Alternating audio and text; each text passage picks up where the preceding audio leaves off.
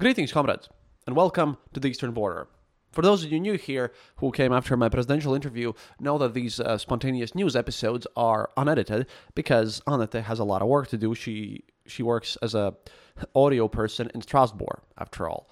And, well, if I'd send her stuff all the time, then, she can't make it exactly as it's needed. Our next episode, by the way, is going to be an interview with the History of Architecture podcast.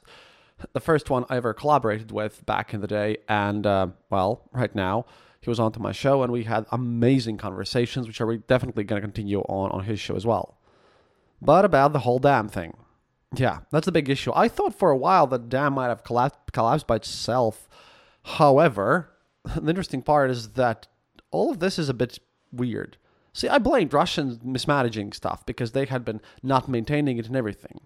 The dam had been operating on an unsafe state since the events of last fall, and both sides had been shelling it. It had HIMARS damage and everything. At the very least, the overpasses above the dam were repeatedly destroyed. All autumn, Russian military engineers worked to restore the routes over the dam, though it's unlikely that their main goal was to ensure the dam's long-term safety. Then, the Russians blew up the overpasses when they retreated, which damaged the dam. Satellite photos also seem to show that the dam's condition was deteriorating over the last few months. Russian troops controlled the hydropower plant facilities, but they were clearly not using them for their intended purpose. Maintenance of these hydraulic structures was basically impossible due to ongoing battles around the plant, and there were orders that literally prohibited Russians to do any maintenance on the dam as well. And it was all weird. And both sides have said that the water level in the Kahovka reservoir was rising throughout the spring and had reached critical conditions. So there was definitely a lot of tension on this thing. And in fact, I have not seen any videos of the dam exploding. We do not see this whole thing. However, the thing that I'd like to mention here is that we have two experts who say quite similar things, to be honest. First of all, there is Mykolai Kalinin, the chief engineer at Ukrohydro project, the Ukrainian institution specializing in the design of energy facilities since, 100 years or so. And he says that the Kahovka hydropower plant was designed and built to withstand a nuclear strike from the outside. Therefore, he says that any talk that a dam could somehow collapse by itself is pointless, according to him. And he states that this dam was designed to withstand a nuclear impact. The fact is, as he puts it, the gates of the several spans of the Kahovka dam were destroyed, and they let water through. About 5 gates were open, and water was constantly flowing through them. And when asked of how it was possible to destroy it, he says, quote, "Apparently, several explosions were carried out simultaneously. Most likely the dam itself was mined, just in those spans that were open, and perhaps a little further. In addition, the HPP building itself, where hydro units are installed to generate electricity, must have been mined. What's important, mined from the inside. Because, as he put above, the dam was designed and built to withstand a super powerful impact from the outside. Not from the inside, though. If you plant the explosives correctly, if someone tipped you off and, we know that workers of Russian energy structures work there, then you can eventually achieve what actually happened. The fact that the HPP building itself was blown up may indicate that the Russians wanted to destroy not only the dam, but also the entire HPP as an energy facility in general." And, that's the thing. The reason why we don't have an explosion video or something is apparently because the mines should have been laid deep in the HPP building, in the interior, before the water level. And apparently, Russians control the whole area. We also have another expert here about this whole situation, Nikolai Denisov. He's a geographer and one of the founders of the Swiss environmental non-profit organization, ZOI. He studied the ecological consequences of the war in Donbass since 2014 and, destructive impacts of Russia's invasion on Ukraine's ecology. And that's the thing. Based on these reports from Ukrohydroenergo, explosion occurred in the engine room. This is what Denisov also says. "The water," and I quote from him, "will only stop flowing from the reservoir when it reaches either the Dnipro River's natural limits or the lowered level at which the dam might still operate." He added that it's unlikely that much water will be left over in Kahovka reservoir after the flooding is done. And, according to Ukrohydroenergo, this could take anywhere from 2 to 4 days. This thing is that these guys also lost control over the Kahovka plant months ago making it unclear exactly how the facility was administrated or under what conditions it was operating before Tuesday. Again, they also themselves, engineers from there, claim it has been under Russian control. Denisov, however, states that it is hard to say who did what wrong here, but he supposes that the reservoir's water level before Tuesday's explosion was likely due more to natural conditions than mismanagement. Asked if he thinks heightened water pressure combined with Russian occupation forces' clumsy supervision might have been enough to break the dam, Denisov explained that his sources say these Soviet-era dams were, again, usually built to withstand substantial force, even a direct missile strike, at least in theory. There is no reason to distrust Ukro Hydroenergo's assessment that the cause was an explosion in the engine room.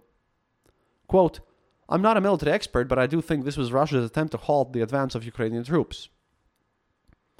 Denisov expects, that water levels will rise by at least several meters. That's 3 feet for you Americans. Water level spikes will be lower further downstream, where the spilt area is larger, but that nuance will be lost to the locals caught in the floods, he says. Some preliminary calculations, however, anticipate even worse overflows. How soon residents can return home safely depends on how quickly officials can restore critical infrastructure. Since the area is located close to the front lines, it's hard to predict how combat operations could affect such restoration and, everything that's happening there. As for everyone living in the reservoir, Denisov explains that they are adapted to the reservoir's specific ecosystem, meaning that, many animals will not survive these floods. The dam's destruction has also disrupted the local population's water sources and irrigation systems. This will affect Crimea, since the Kahovka reservoir supplies the North Crimean Canal, which provides water to the Crimean Peninsula. The collapse of the dam has also sparked concerns about how water shortages will impact the Zaporozhye nuclear power plant, which relies on water from the reservoir. Denisov says that water shortages resulting from the dam's destruction could make it difficult for the station to cool the temperature of its reactor. Meanwhile, Ukraine's state nuclear power company, Energoatom, reports that everything is mostly under control and the plant has access to backup water supplies for the time being. Possible alternatives for supplying cooling water could involve either routing pipes and pumps to the river or intensively exploiting groundwater, though obviously this is no easy feat. All in all, the rebuilding of the dam, that could be a bit weird, because currently we have reports that this could take up to 5 years if you want to rebuild the whole dam, and that would cost about $27 million, which is a lot of money.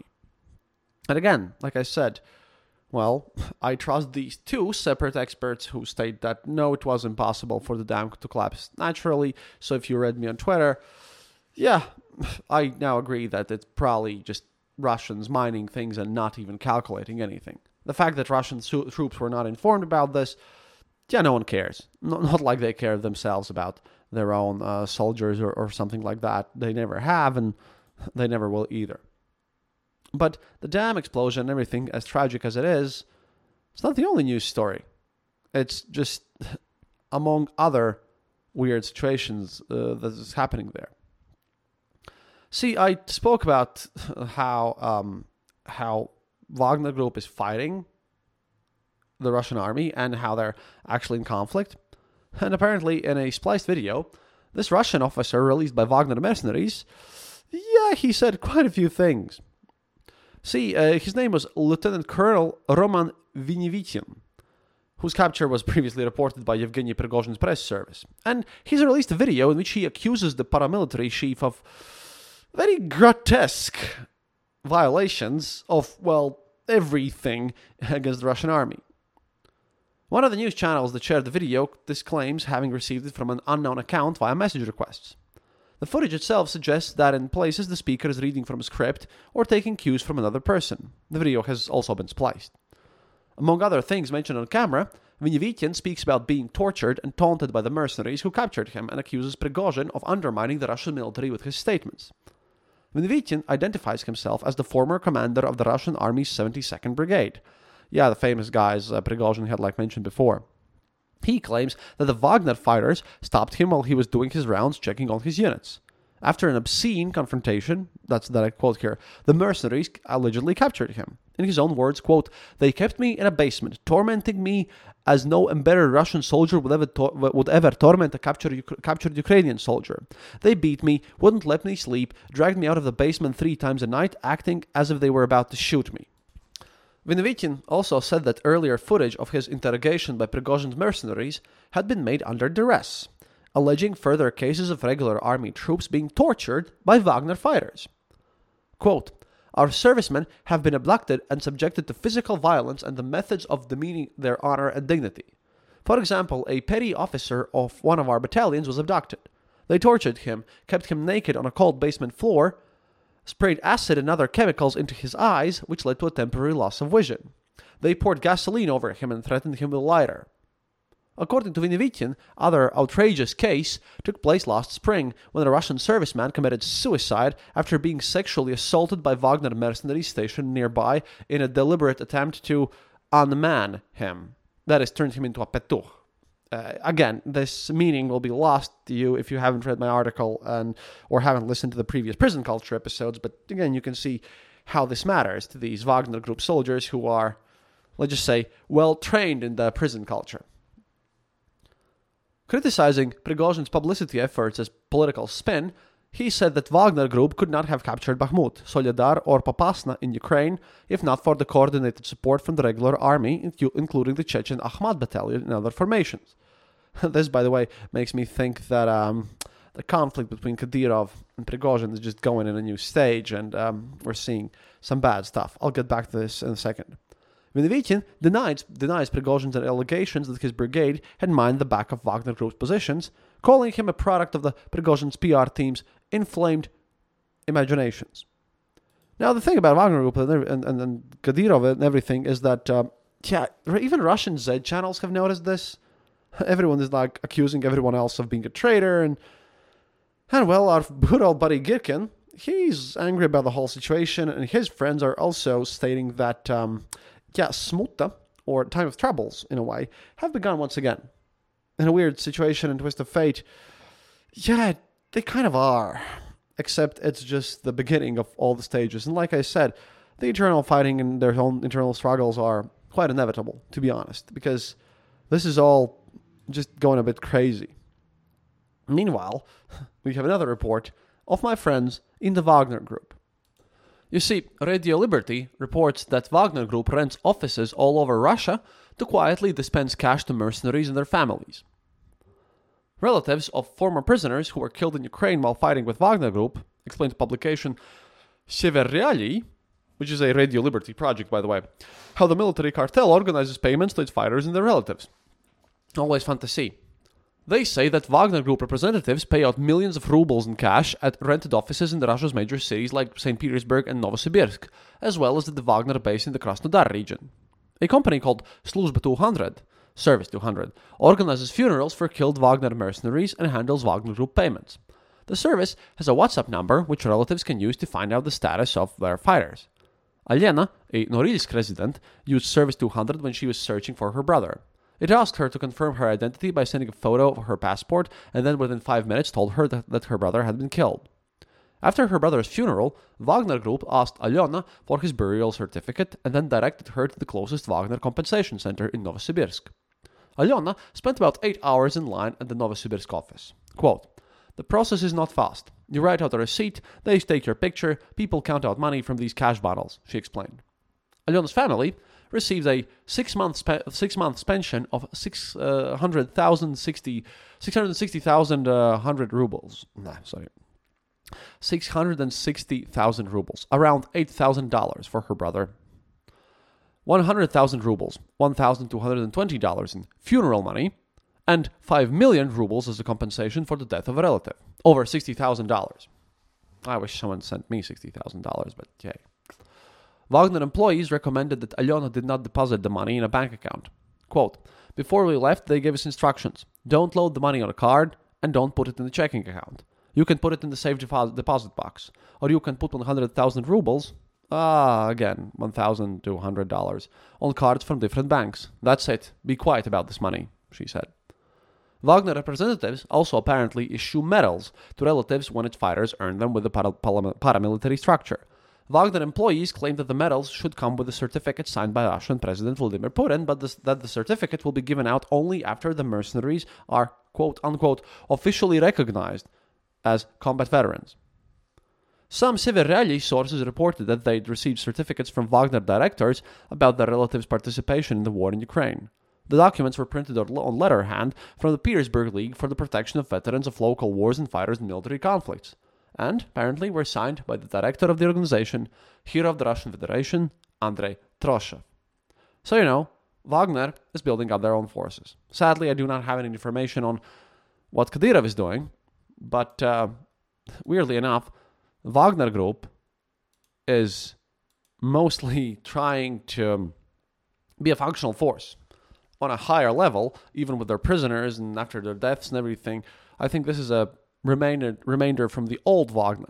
This shows how much money Prigozhin really has if he pays out such sums and does this actively in various cities. That's kind of the level of wealth that is unimaginable for normal people. But you see, the fact that Wagner Group takes care of their own just shows that they're taking this conflict seriously as well. And I don't mean the war in Ukraine, I mean the conflict with Kadyrov. I think Prigozhin has a plan. He's not a household name at any rate, and he's on to this situation. Not sure if he's involved in the explosion of the dam, however, but he has plans, and Kadyrov has plans, and they're in active conflict, and, well, we'll see how this turns out. The Ukrainian counteroffensive is going weirdly, with the elements of surprise not exactly being there. Everyone speaks about main assaults and everything. I will wait for some results and plans being put into some order and happening. There are various ways how to approach this, and I had a 2.5-hour call yesterday. Yeah, by the way, sorry for you guys who were on the Discord channel at that point, because I had to pick that one up. But I don't exactly know which part of the whole thing, everything really, is the main part of the assault. Ukrainian counterattack is happening, but I think they'll rather surprise us. In fact, I'm pretty sure they'll surprise us. You will see some successes in places where you don't expect, and just don't please hope that it's going to happen in a day. The Wagner groups and Kadyrov's Chechens conflict is just making it even more interesting, so to speak. But, well, wait and see. We'll see that, and I'll, of course, be covering that in the future. At any rate, this is it for today. Expect our new episode, which is going to be this interview about architecture, which is going to be a breather. I'm not sure if I'll make any news before that, because that episode is in editing. Probably I will. Again, I'll continuously work on all this situation. But for now, до свидания, товарищи. And please, if you like the show, consider becoming our patron on patreon.com/theeasternborder. Or if you listen to this via our homepage, or you can just go to our homepage, theeasternborder.lv. There's a donate button there. I would be very, very happy if you'd help out the show at this point. Because of Dad's funeral and all this stuff, lacking some resources. The fact that I need to get a non-DJI FPV drone system, because then I could film in July together with our German colleagues from Ukraine. And we finally finalized that part. Gotta get all the information and everything going on. And if you're listening to this Termits, then let me know. He's gonna drive us a bit, I hope. It's a bit of a mess anyway. But in general, yeah, let's look at how this whole thing unfolds. Girkin is, of course, extremely angry about the whole results of everything. But yeah, please support the show. I'll be covering it more in the news. До свидания, товарищи. And as always, happiness is mandatory.